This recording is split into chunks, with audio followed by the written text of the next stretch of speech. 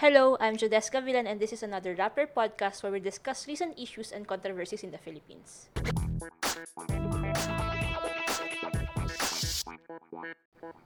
Ang kasama natin today sa episode na ito ay sila Senate reporter Camille Alemia and police reporter Rambo Talabong.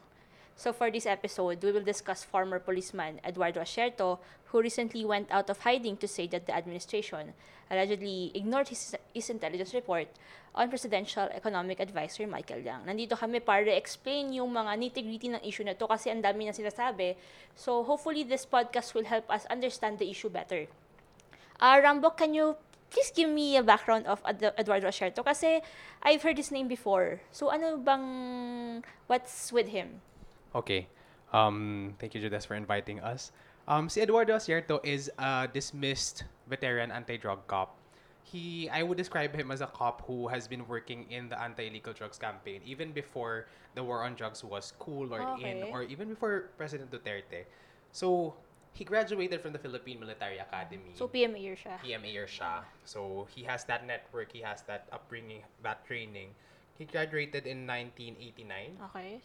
He was originally set to graduate in 1988. But according to his classmates, sabi sa akin, he was delayed by a year. Na-turn back siya because of academics. So, he wasn't really excelling dun sa academy. Hindi nga siya nakikilala ng ibang classmates niya. So, hindi siya ganun ka-popular. But then, he made a name for himself sa anti-illegal drugs campaign. Pumasok siya dun sa founding team ng first separate anti-drug unit ng PNP, yung AIDSOT, Anti-Illegal Drugs Special Operations Task Force. 2003, kasama siya dun sa founding team. So that's a big thing na nasa founding team ka nitong first of its kind na team ng anti-illegal drugs. At tumagal siya doon up until naging siyang unit commander. So may hawak talaga siyang team. And during his time sa AIDSOT, he made a lot of contacts. He caught a lot of drug suspects and even drug lords. Tapos, nung 2011, pumasok siya as a firearms chief sa PNP. Babalikan ko yun mamaya, yung Okay. pagiging niyang firearms chief. And then, 2015, yung AIDSOLF, lumaki siya, in-expand siya. So, lumaki yung kanyang pondo, naging AIDG, Anti-Illegal Drugs Group. And nakilala tong unit na to, itong AIDG, dun sa pagpatay kay Ji Ik-ju. Diba, yung South Korean businessman inside Camp Crame. He was part of AIDG when this happened. And he was part of this team din nung nabuhay siya ulit into the PIDEG, yung Philippine National Police Drug Enforcement Group. So, meron talaga siyang career in anti-illegal drugs. So parang it's spanning presidents yung career niya talaga. Yeah, Hindi yeah. lang concerned under Duterte. Yeah, hindi lang siya Duterte. And so, talagang ang dami niya accomplishments and ang dami niya huli. Talagang kilala siya sa loob ng PNP as someone who's a veteran in the enforcement of anti-illegal drugs operations. But I read their stories and it said na former policeman na siya. So what happened? Why was he expelled from the roster of the PNP? So, si Eduardo Asierto, so magaling siya. Alam na natin yon, nasabi na ng mga tao na magaling siya. But at the same time, controversial din siya bilang policeman. And itong kanyang kagalingan, natapatan lang siya ng mga kontrobersiya na sumunod sa kanya. 2 beses siyang na-dismiss sa serbisyo. Okay. So, not just once, but twice. And that's when?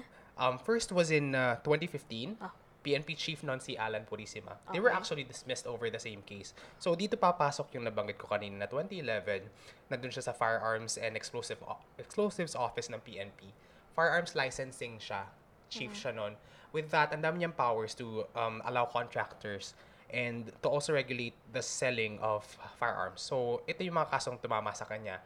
2015, na-dismiss siya gawa ng Werfast deal. Itong Werfast, ito yung nagpapadala ng mga firearms licenses. Naging controversial. He was ordered dismissed.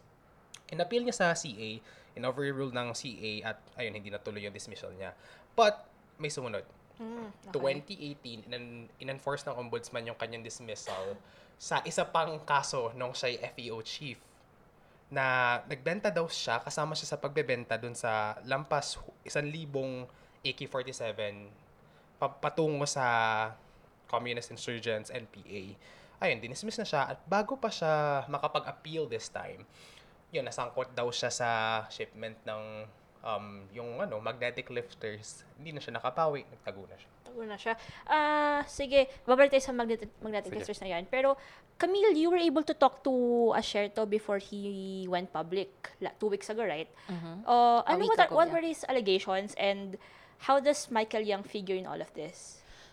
It's interesting, no? Kasi yung mga reactions nito lang ng mga involved na officials, parang kino-contradict din nila yung earlier reactions nila. So first, let's go to the allegations of ex-drug operative Asherto. So sinasabi niya na parang nagbigay siya ng timeline kung paano nag-crop up yung name ni Michael Young. So it all started in 2004, but let me get this straight. Nung 2004, meron silang drug operation, isang clandestine laboratory, Shabu Laboratory in Davao City. Malaki siya na seize nila, meron ding mga nahuli. Pero at that time, nilinaw niya na wala pang pagkatao ni Michael Young or ni Johnson Chua. Kasi kaya nabanggit yan si Michael Young dahil linked siya sa di umano'y drug syndicate ni Johnson Chua. Isa siyang facilitator. So the bigger person here is Johnson Chua. Pero above Johnson Chua, meron pang mga financiers, meron pang boss. So, sinabi niya 2004, wala pa si Michael Young. Pumasok lang si Michael Young sa eksena mga late 2015, early 2016. This was before the campaign. Okay. Or rather, during the campaign for the 2016 presidential elections. Narinig daw niya na may information na si Michael Young ay laging kasama ni then presidential candidate Duterte at sinasabi niya na may link to drugs. So, ang ginawa daw niya, verify daw niya at naghanap daw siya ng kanyang informant. So, later that August 2017 or later that year, may nahanap siya whom he calls Panther. Etong Panther na to, nung nagkita kami, I kept asking, I know you cannot say kung sino siya, pero para maintindihan namin, bakit namin paniniwalaan kung ano yung sinasabi niya, just to give us an idea, ano bang pagkatao nito ni Panther, anong credibility niya, pero hindi niya mabigay din eh. Ang excuse niya, or maybe yun yung reason niya, sinabi niya na, pag sinabi niya kung ano yung pag-describe niya sino si Panther, parang binigyan na rin niya ng death warrant daw yung tao. Basta basically, insider na nakatrabaho mismo si Michael Young daw. Yun ang claim niya.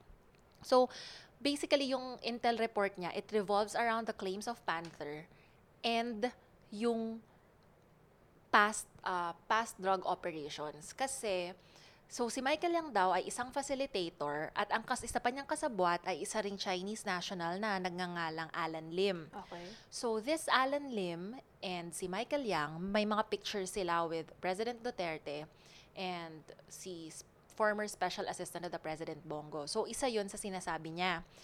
Pero at the same time, ang pinangahawakan niya si Alan Lim, kasi parang tatlong name yan. Johnson Chua, Alan Lim, and Michael Young. Of the three names, si Michael Young lang ang walang kaso at all.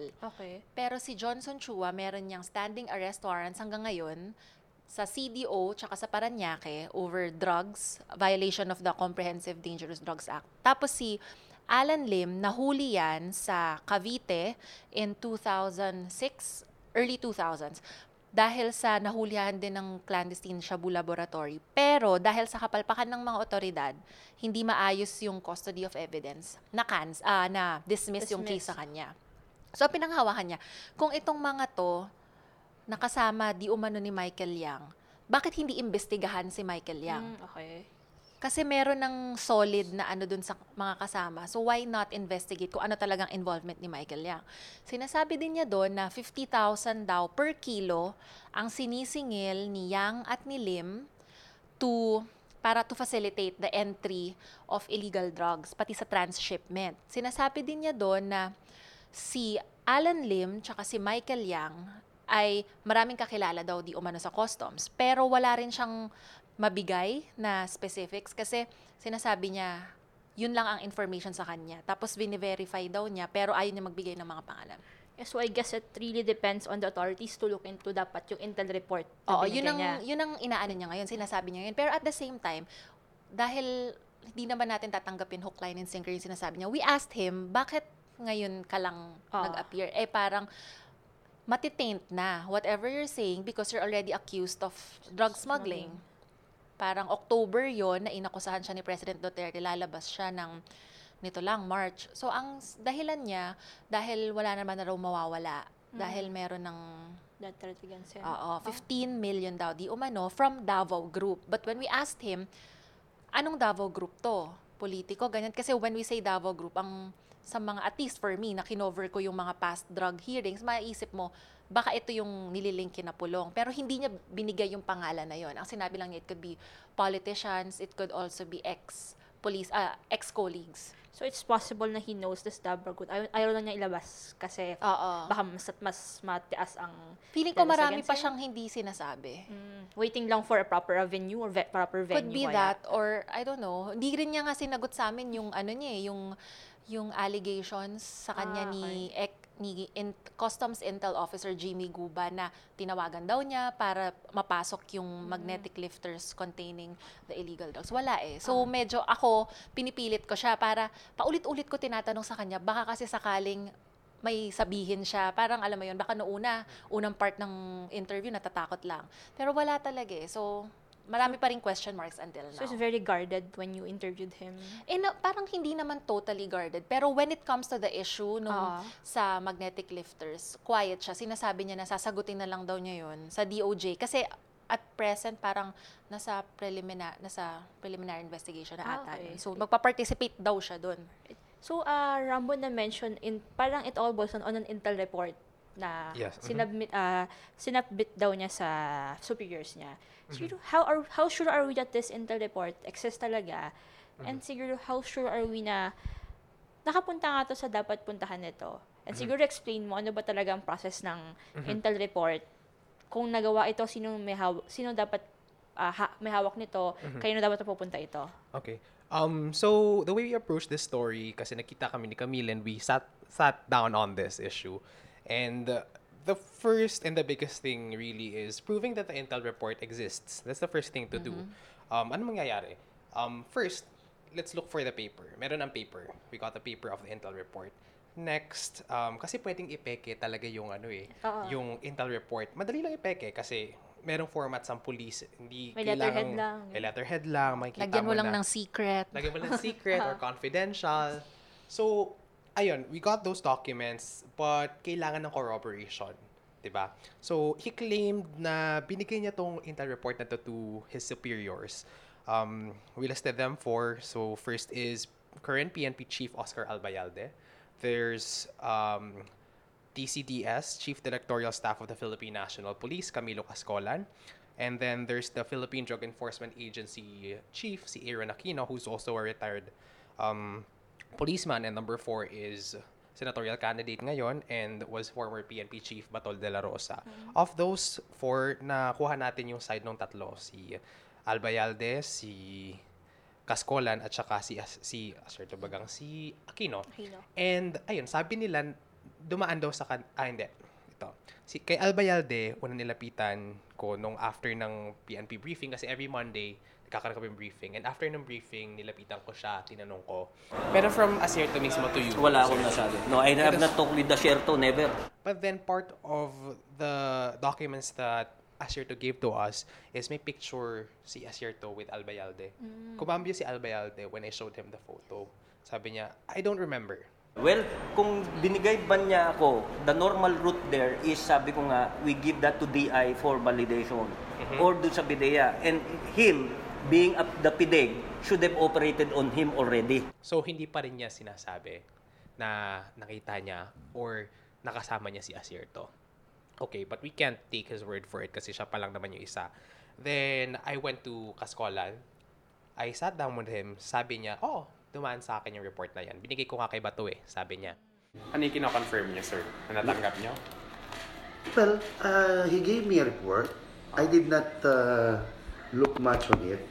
Basta sa akin, sabi niya, sir, sana makabot mo ang taas. He gave me a report. Binigay ko kay Bato. So, ayun, merong isang nagko-corroborate na merong intel report. But then, at the same time, sinabi ni Cascolan, hindi daw siya sure kung anong meron dun sa intel report. Binigay lang niya kay Bato.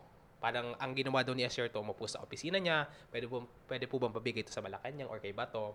Yun, basically, facilitate lang niya yung pagpapasa ng intel report. And then there's Aquino, PIDEA Chief. siya yung kinonfirm talaga yung existence nitong report na ito, and at the same time, sinabi niya, pinasa niya sa Malacanang. Oh, okay. So, umabot ng Malacanang. And here's where I think we should discuss how to handle intel. Kasi intelligence is basically just like chika. Parang unconfirmed information siya for policemen. It's something that you get if you want to go into an investigation. So, it's just preliminary build-up. There's still no formal case folder. May folder na, but it's not for a case. It's not yet confirmed. Hindi siya hard evidence. Meron lang siya natanggap sa informant or may nikwento lang sa kanya. So, okay, ilalagay natin sa intelligence. But, ideally, intelligence develops into an investigation. Okay. And the way to move forward from intelligence into investigation is you corroborate the intelligence as well. So, as you're to being a cop, or a former cop with intelligence, he has the choice to go to whoever he wants to corroborate the intelligence. Baka makahanap siya ng taong may papel na pwedeng ipatibay itong intelligence na to. So, ayun, pinasa niya to pataas at sabi nila, umakyat daw to sa Malacanang. So, yung ginawa niya, it's normal for an intel operative to choose to whom he wants to give the intel to. Kasi talagang kasama siya sa training din nila eh. Intel sharing. Yun, lagi yung ginagawa ng police at ng military. Let's share intelligence para madaling makamove forward. So, that's the lens into looking at this. Also kasi parang when we were doing the story, initially I consulted Rambo as the police reporter, 'di ba? So, nahirapan kami kasi ang hirap 'di ba parang yun nga sinasabi niya sa akin na yung intel it could be ano lang, chismis lang. Pero ito kasi kaya nagkaroon ng push or ng drive to actually pursue this story or to dig deeper kasi si President Duterte inamin na niya na nakarating na nga sa kanya yung dossier against Michael Yang. Nauna pa yon actually. So parang if you put two and two together, dininay niya yung existence ng dossier same day na tinira rin niya sila Michael Yang. So parang mapapaisip ka, anong connection? So kaya parang nagkaroon ng, like, syempre, as journalist, di ba, iisipin mo, baka naman hindi totoo to. Pero on one hand, hindi mo rin pwede i-dismiss agad yung sinasabi ng isa. Pero because of that record na available for everyone to see, October niya ginawa yun, October 9, October 10, sa isang PMA alumni event, inamin na niya, nauna na siya. So, hindi natin pwede sabihin na totally nagsisinungaling dun sa existence ng report. So just so happens na ang parang tignan ngayon ay yung veracity or yung kung totoo yung laman ng intel report. The intel is there. Sige. Parang, pero ang dami ko nakikita online when this story, lumabas tong story na to na sinasabi nila na parang, why should we believe Asierto? Or bakit worth tingnan yung mga allegations na to? Considering nga yung background ni Asierto na accused siya of sa drug smuggling and also yung dismissal din niya.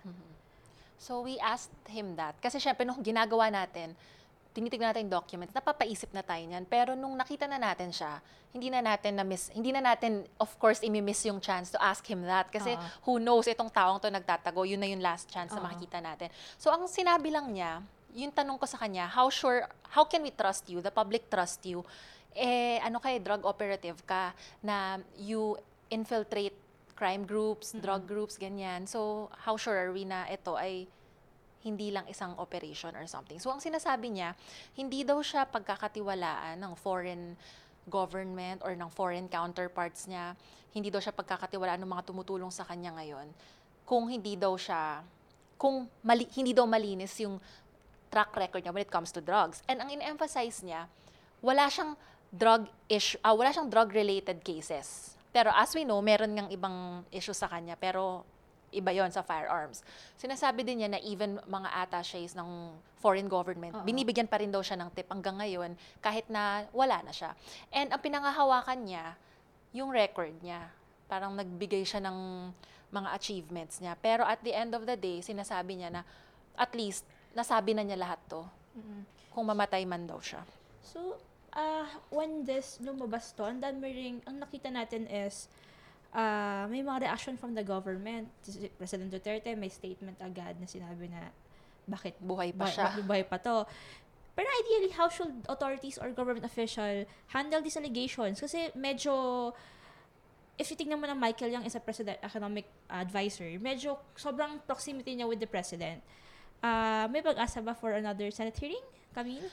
Honestly, with the current pronouncements of Senator Richard Gordon, who's the chair of the Senate Blue Ribbon Committee, wala. Kasi sinasabi niya, wala namang bagong prinesenta si Asierto eh. Remember, Asierto, sinabi niya sa media na Gordon was one of the people na binigyan niya nung dossier na yon during an executive session last year. So si Gordon, sinasabi niya, wala naman daw, parang dinismiss niya na yung mga pictures, it's normal for public officials na maraming magpa-picture. But I'd just like to point out, yung pictures, yun din naman yung ginamit nila noon kay Laila De Lima and kay Kerwin. So parang makikita mo, mapapa-question ka lang din, but may iba ng standard. So anyway, ngayon, sinabi ni Gordon, kasi si De Lima nag-file ng resolution calling for a Senate probe. Pero si Gordon, if siya nabuksan ulit, reopen the probe na walang bagong ebidensya. Okay. So yun ang kiniklaim niya ngayon na tinawag niya si Asierto, hindi daw nagpakita, twice lang nagpakita, pero nung kainitan na,